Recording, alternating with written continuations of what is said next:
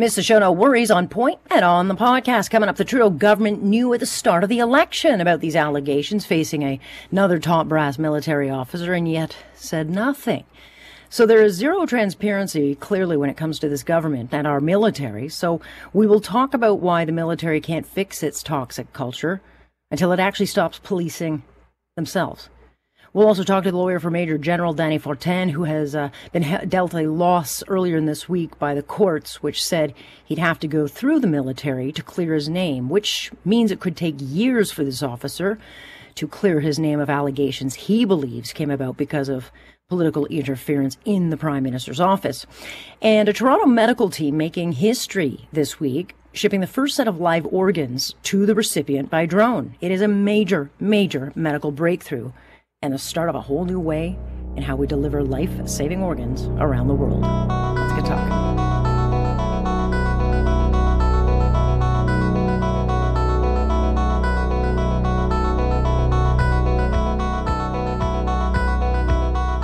This is On Point with Alex Pearson on Global News Radio.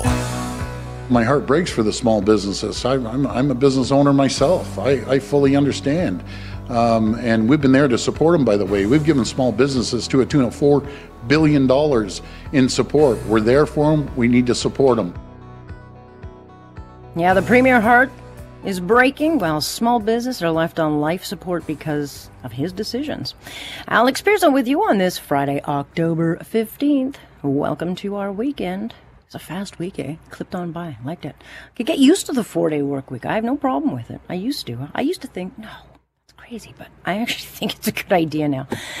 And of course, the rain fully coming down, likely taking all my Halloween decorations with it. I knew I should have waited, but no, I did not. But nonetheless, we are getting it now. All right, so what did we learn today? We got some clarity on when small business will open, and that is, it's still pretty unclear. The Premier saying that we will get some kind of announcement this week, but it's obvious that it's going to take more than a week to get them open. So it's looking like the 2-week schedule, which still, I shake my head.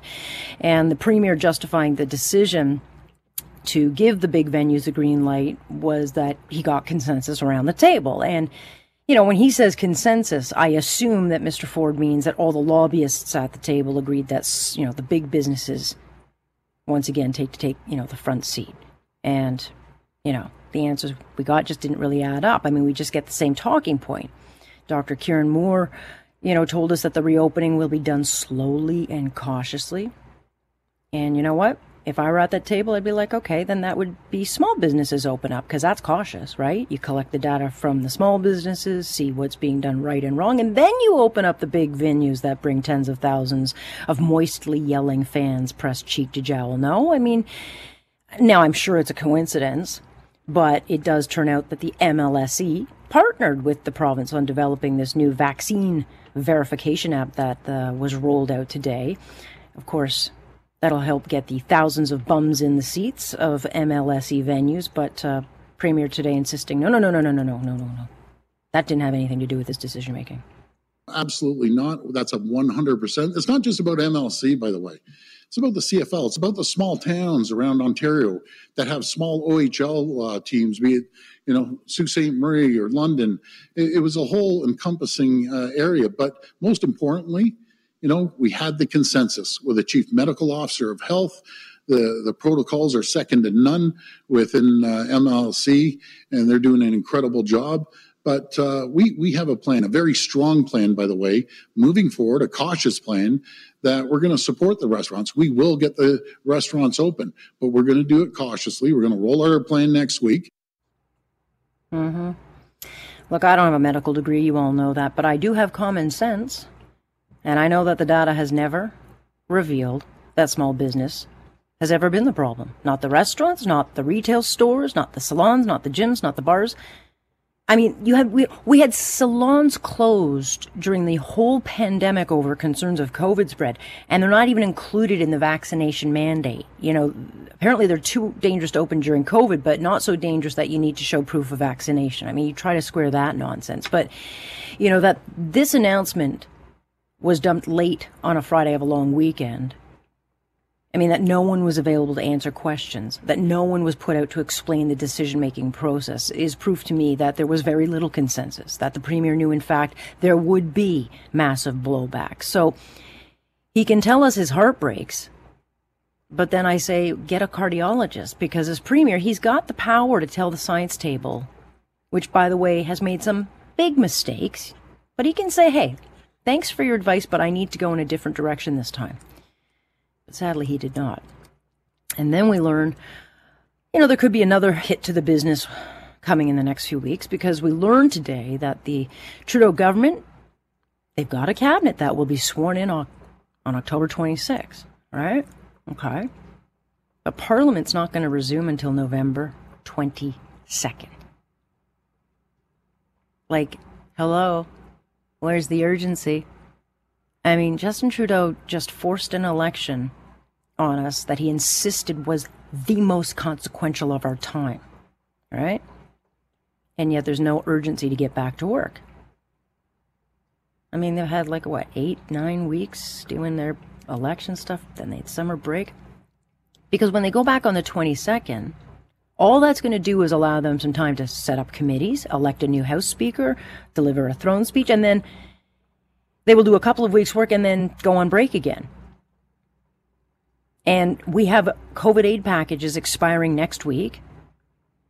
And as far as I understand, they can be extended one more time, but that extension only lasts until November 20th.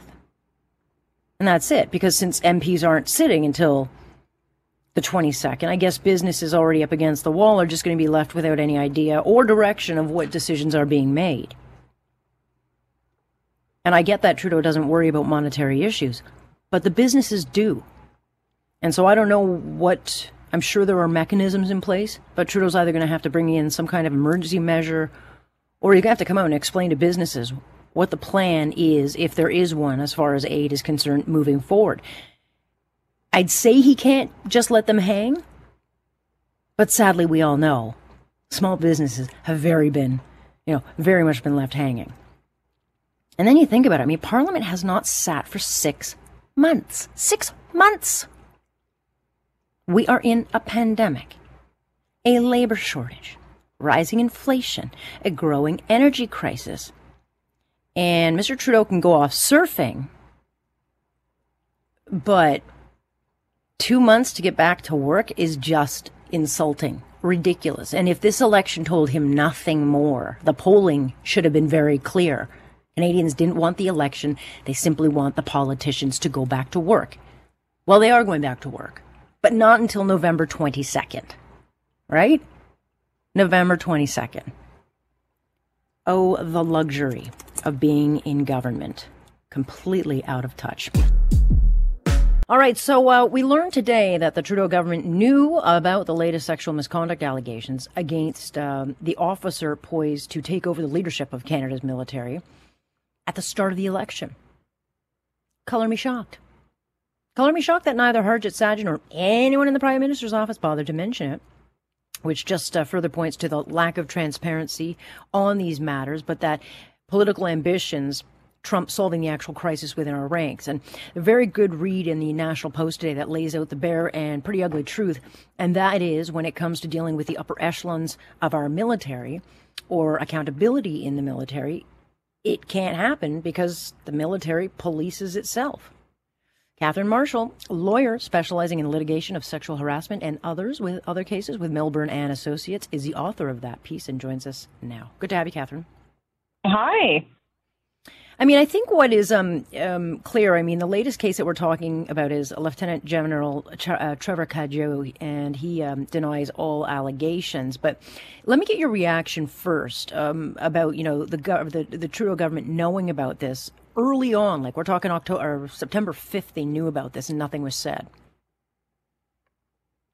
I mean, I think it's ridiculous. The past 10 months, there's been about 5 or 6 senior leaders in the military who have been involved in sexual misconduct allegations and situations. Clearly, the Trudeau government is completely looking the other way, and this problem will never be solved unless action is taken. Well, yeah, and it's getting that action. One action would be when this new cabinet is announced that Harjit Sajjan will not be the defense minister. I don't see how he can be kept on the job because there's just no way that anyone can have any confidence in the system if he's leading it. Yeah, I completely agree. What I wrote about in my column is really the core of the issue, which I think is the fact that the Canadian Armed Forces self-regulates and self-polices. And what that means is that they have their own police force, their own justice system. They have everything internal. They're very much immune from the rest of the regulations and the laws and systems and accountabilities that other workplaces are subjected to. And so the problem with that is that over the years, rather than problems being addressed, they get swept under the rug. And no one is ever held accountable. Right. And then we get headline after headline after headline. I don't even know actually what number we're up to as far as these sexual misconduct allegations. And I think it's important, Kathryn, that we mention none of these have been tried before a court, so we don't know if they're true. But they are allegations, and they keep coming, forward. And so what seems very clear is that transparency just doesn't exist either in the leadership of the Prime Minister's office when it comes to this issue, but in the military itself. Because as long as it's got its own justice system, no one's ever going to get justice or have confidence in it. Definitely. Look, there's a reason why we have an open court system in this country, as many liberal democracies do, is that, sunlight is the best disinfectant, right? So, things should be tried out in the open. They shouldn't be hidden behind walls. And I'm a huge proponent of procedural fairness, and I accept that, most of these are allegations that haven't been proven in court, but that doesn't mean that they shouldn't be rigorously investigated. And full disclosure, I have several legal proceedings with clients against the armed forces. I'm experienced litigating against them. And I think one of the big problems is the armed forces' own policies actually say that if an officer is aware of sexual misconduct, they need to try and deal with it on their quote unquote own, rather than report it. Yeah, I find this interesting because I've got the lawyer for General Dany Fortin on at 8 o'clock, and we were talking earlier today. I mean, here's a case where he took it to court, but to be told by a judge, you got to deal with these things through the military first. But that is a huge problem, Kathryn. If those who come forward with these kinds of allegations don't feel that there's any other system like an outside court system, and they have to go through only the internal military system, what's the point in coming forward? Exactly. I mean, I would say that probably the vast majority of sexual misconduct events in the military don't get reported because of the fact that people don't see the point. And the emphasis is on just sort of making it go away and dealing with it on your own. And literally the policy says that one of the things that an officer needs to consider when, deciding whether to report sexual misconduct is the operational readiness and effectiveness of the armed forces. So that could mean anything, right? You could always find a reason or an excuse not to report something. Right. And meanwhile, the damage that this is doing to our military, which gets then painted, as a really terrible place when the men and women in it, most of them are terrific people who, we're lucky to have because they put their life on the line for our protection. But again, this is the fallout of not having proper leadership or a proper protocol in place to make sure that, there's accountability. Definitely. And look, the solution is really, really obvious and clear, and it has been for decades. There's been so many committees and investigations into what should be done.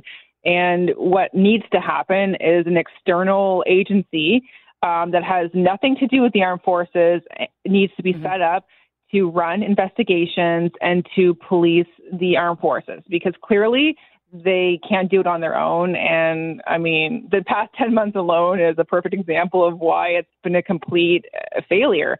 And it is really shameful to have our senior military leaders constantly in the media for sexual misconduct. Nonetheless, I don't think we've heard the last of it, and it's not going to be a quick fix. I think we both know that. And I think also important to point out in your piece, there's a huge bureaucracy within the military itself. And so it's Massive. Just layer upon layer of either incompetence or just, I don't know what you call it. I thought government was bureaucratic, and then I started dealing with the armed forces, and it's like nothing I've ever seen before. And it's the whole system is designed around rank. So it's incredibly hierarchical. And then, people don't have authority to do certain things, and just sort of navigating the system internally, it's a nightmare. It's so hard. It takes years for there ever to even have it be a grievance that works its way through the system. If you're a complainant, it makes the government look lean and efficient. Yeah. That is saying a lot. A lot. Nonetheless, thank you very much for joining us. I know you're very busy these days, so I appreciate it. But I wanted to point out your article today because it's very relevant and very timely. So thanks so much. Thank you. That is Kathryn Marshall. She writes about this in the National Post today, and she is with Milburn and Associates. Earlier this week, a court threw out Major General Dany Fortin's attempt to have the courts reverse his sudden firing as head of the COVID vaccine rollout. And the judge in this case ruled that he would have to go through the military grievance process first. And you may recall Fortin was fired very suddenly back in May, but he was never told why, what the allegations were to justify it. So he took the Trudeau government to court, arguing that he was fired for political reasons and is a victim of political interference from the Prime Minister's office and Ministers Patty Hajdu, Harjit Sajjan, and the clerk of the Privy Council. Now, he alleges that his removal was not a decision made by his senior acting chief of defense, which would have been General Wayne Eyre. But given the military investigates itself and has proved, I think, repeatedly it doesn't do a very good job, then it leaves us, I think, to wonder, if General Dany Fortin is looking at months, if not years, of process and delays and a whole lot of legal costs in order to clear his name. But then, of course, by then, the damage will be long done. Natalia Rodriguez is the lawyer for Major General Dany Fortin and a partner with Conway Litigation. She joins us now. Good to have you. Thanks for having me, Alex.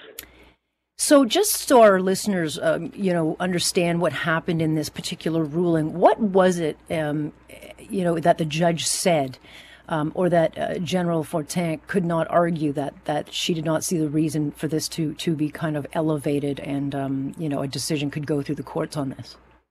Yeah, so the court in this case agreed with the government that had brought a motion to strike, basically striking down Major General Fortin's application for judicial review on the basis that the military grievance process provided an adequate alternative remedy. So this is a concept in administrative law. Whenever you have an administrative scheme, like, for example, immigration or the military or any other kind of scheme like that, anyone who has a decision made within that administrative scheme has to exhaust all of their internal remedies, all of the remedies within that scheme and within that system before accessing the federal court. So essentially, the government was arguing that the military grievance process was an internal remedy that he had to avail himself to. He had to take his issues there. And if he didn't like the decision at the end of that process, then he could access the federal court, but not until he went through that process. Now, Major General Fortin argued, and we argued on his behalf, that just wasn't possible in this case, because in this case, the decision was not made within the military. Therefore, the military grievance process could not possibly remedy what had been done. The decision was made by the ministers and the clerk of the Privy Council, including the Prime Minister of Canada. So how could an internal military grievance process ever quash or strike down a decision made by ministers? It wouldn't have authority to do so. So for us, this decision is quite puzzling, to say the least. The judge definitely contorted our notice of application in kind of almost inexplicable ways in order to get to her decision. But we strongly disagree with the outcome here.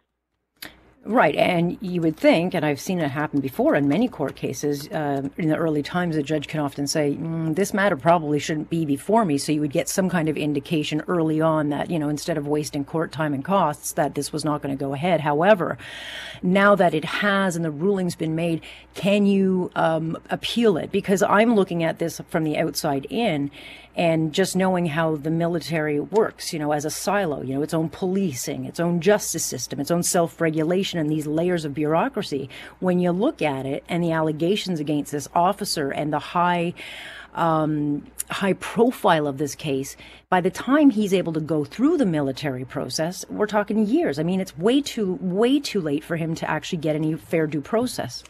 Exactly. So there's several issues with the military grievance process, as you've pointed out. One of them is the time that it takes to actually go through the process and get a decision. But even without that, I mean, that is a major issue, no doubt. But there's also the issue of, how do you have this decision struck down within the military grievance process?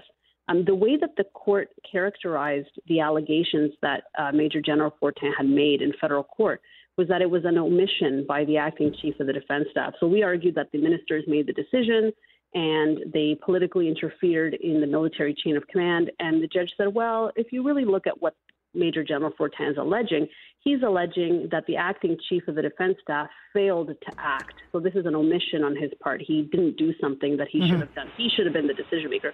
So we can characterize it as an omission. So therefore, it is within the military chain of command. It's an omission within the military chain of command, and therefore it can go to grievance.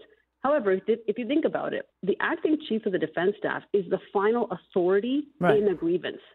So is he the final decision maker about his own conduct? How would that even happen? How would that even look for the acting chief of the defense staff to be the decision maker about whether or not he felt political pressure or whether he omitted to do something? It just doesn't make sense for his conduct to be under review and for him to be the decision maker in a grievance. Like, those things just are completely incompatible. And in any event, we didn't allege that there was any omission on his part. We alleged that there was an improper action on the part of the ministers.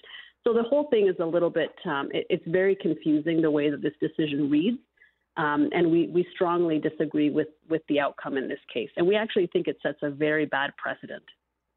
Yeah. I mean, there are numerous cases like this. We keep hearing them, as you know, over and over again. There's a new one now in the news where we find out the Trudeau government knew at the beginning of the election about another officer who's now facing sexual misconduct allegations. Again, no one said anything.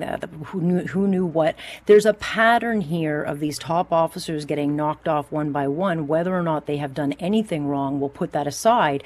But there is no real due process because it's all being decided in the court of public opinion. And it's hard for me to think that the Trudeau government would not know that they were creating a David versus Goliath fight for the general who held a very high profile job rolling out the vaccine, tying him up legally and with costs, fully knowing that they had the upper hand.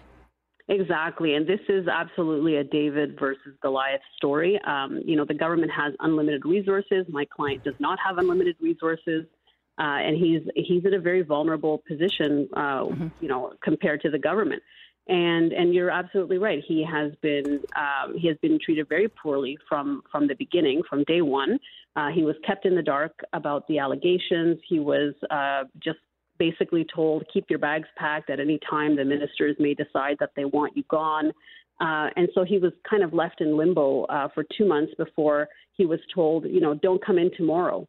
And then he asked, well, what's changed? Why do I have to leave now? And that was not answered. And so, there is obviously here a process that is missing. We don't have an appropriate process in place to deal with these types of situations. And that's a big problem because, like you said, then you end up with people's reputations in tatters and their livelihoods just completely destroyed over allegations that may or may not have any merit to them. So it's really a disgrace. Yeah, I mean, it questions like why was he put on TV that day if he was such a nuisance or a bother or a threat. But where does this go from here, Natalia? I mean, he also faces a decades old. I mean, we're talking 4 decades old sex assault allegation, which is a totally separate matter. But what happens? Is this appealable? Does he civil action? Where does this go from here for him? Well, I mean, we're a little bit at a crossroads. We have this unfavorable decision, but at the same time, the merits of his application, so whether or not it was reasonable to terminate him, whether or not he was provided the appropriate procedural fairness, that hasn't been determined anywhere right now. So we're a little bit at a crossroads. But is the decision appealable? Absolutely, it is appealable. Whether he will decide to move ahead with an appeal, that's a different story. We'll see in the coming days and weeks whether we do that. But the decision contains numerous errors that could very well be appealed. And so that is something that we're looking at and we're considering. But there are other options open to him. He could potentially start a grievance, even though in our opinion and in his opinion, that's really not going to go anywhere because it wasn't a decision made within the military chain of command. So who has authority to strike down that decision? Wow. So we're looking at all of the options, and I think you will, this isn't the end for Major General Fortin. This is not the end of the road for him. This was a preliminary issue that was decided unfavorably for him, but he's not done yet. So I have no doubt that this story will continue to be in the public eye and that he will continue advocating for justice for himself because so far that has not happened, but he's not giving up. Yeah, slow wheels of justice will deny someone justice, but nonetheless, we'll continue to follow this, and I very much appreciate you joining us today. Great. Thanks for having me, Alex. Always appreciated. That is Natalia Rodriguez, who is one of the lawyers acting for Major General Dany Fortin. So we'll continue following this because you know what? There's going to continually be headlines about this. The next time you see a drone in the sky, it may not be a hobbyist or even a photographer. You actually might be witnessing a life-saving journey. And this did not get a lot of attention because of the long weekend. But earlier this week, a drone successfully carried a pair of lungs across Toronto's downtown in what is the world's first organ delivery. This was a 6-minute breath-holding operation that, once successful, proved a major medical breakthrough, paving the way to the future of how we deliver these kinds of life-saving organs. Dr. Shaf Keshavjee, I hope I got that right, is the director of the Toronto Lung Transplant Program at the UHN. He joins us now. Good to have you. Thank you for having me. Let's talk a little bit about, so we know the recipient was a 63-year-old man. He's got a new lease on life, but this is something that you have studied for decades, of getting organs to places faster, more efficiently. Your team did 53 test flights before the actual operation was carried out. But what was that moment like for you to know the mission was successful? Well, I think, as you said, once you take an organ out of the donor, it starts to die and deteriorate. And so our research has been on preserving it and getting it into the recipient to save a life as soon as possible. So transport has been a part of transplantation from the very beginning. Now, the opportunity to transport by drone, it seems obvious is that a payload that only weighs 2 kilograms could be transported with this new technology instead of an airplane. So that sort of inspired us to start working on this. To answer your question, when to see that happen after all of the preparation that it took was very exciting and showed us that we truly have opened the door to a new era in organ transplantation. And naturally, you are much more humble, than you probably should be. But I don't expect anything more because, this is a lifelong passion. And so I will brag on your part because this really has put Canada on the map of something that could be a real game changer when it comes to organ delivery, not just in this country, but around the world. But when you take an organ and, as you say, the organ starts to die very, very quickly. So speed is of the essence. What is required for the transportation of these organs when you're dealing with a drone? Well, when you preserve lungs for transplantation, we preserve them in the inflated state, and there's oxygen in the lungs, which helps keep them alive. They're cooled so that they need less energy and less nutrients while they're being transported. And then they have to be stored in a preservative fluid. So then we had to adapt that to make it go in the drone. So a much lighter box, a carbon fiber composite box that maintained the temperature and decreased any vibration or any possibility of injury to the lung on the way, and basically create the same environment that the lung would be transported in normally. And so this is very much in its infancy. I mean, one successful delivery does not mean that all of a sudden we're going to see thousands of these happening on a daily basis. But it certainly is crucial because it can be done, and we now know that. And what are some of the challenges? I mean, this was done in Toronto's downtown in the hospital network, so it wasn't a huge distance. But there's lots to navigate, be it buildings, birds, exactly. any other kind of obstruction. So how is that done? Is it done by remote control? Is it computer data that's in? Like, how does the drone get from location A to location Z?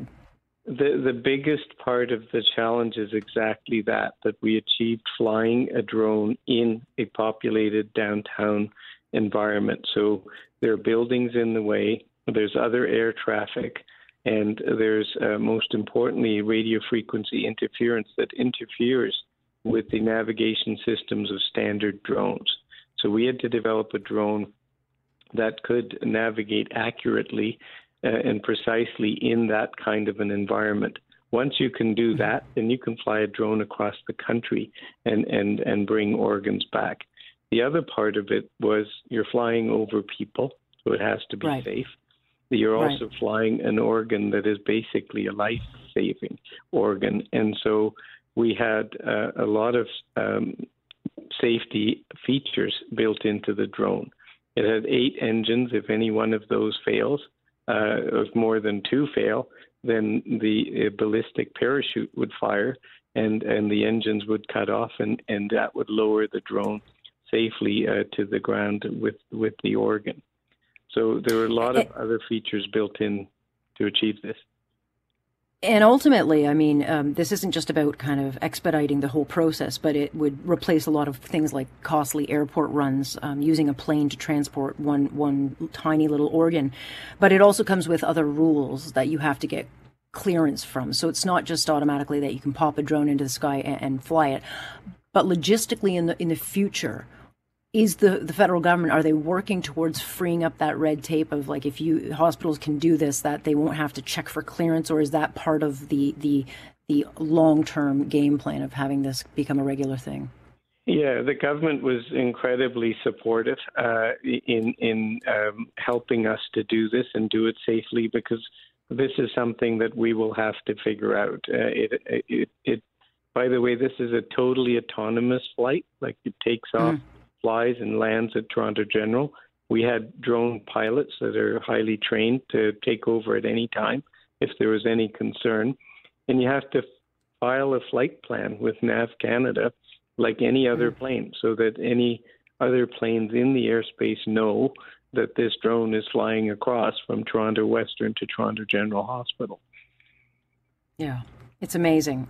But ultimately, it sounds like, and I don't know if you can give us a kind of a time gauge, but clearly if this works, it will be easily accessible to transplant organs if you wanted to fly one, let's say, from Toronto to London or Toronto to Barrie or to a northern region. Is that coming? Yeah, ultimately I would envision that we would be able to send a drone to pick up an organ anywhere on the continent and bring it back home and not have to send the whole team. So I think these are the incremental steps. This is the first, showing that we can do it, but it'll open the door to that sort of access, and will, make more organs available and transplant accessible to more people. Just quickly before I let you go, Doctor, because I could literally talk about this for the next hour. When are we looking at this for broad use? What's the timeline like for that? Well, I think a lot of things have to happen, and like you said, a lot of regulatory issues need to be addressed. Now that we know it's technically possible, how many drones can you fly around the cityscape at the same time? How do you prevent collisions? How do you improve the safety? And I think all of this will come as the capability to do it is there. So we've shown, yes, you can do it now. And the important thing you touched on is you don't need an airport anymore. Right. So, I think that's huge, too, in the future of expanding transplantation.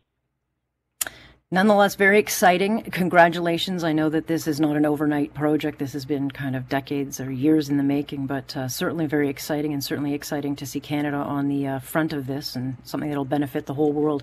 Doctor, thank you very much for your time on this. Thank you for having me. Dr. Shaf Keshavjee is his name. He's the director of the Toronto Lung Transplant Program at the University Health Network. So we'll keep an eye on that exciting development. Thank you for listening. Of course, you can join us live Monday through Friday starting 6:30 sharp. I'm Alex Pearson on point. This is Global News Radio.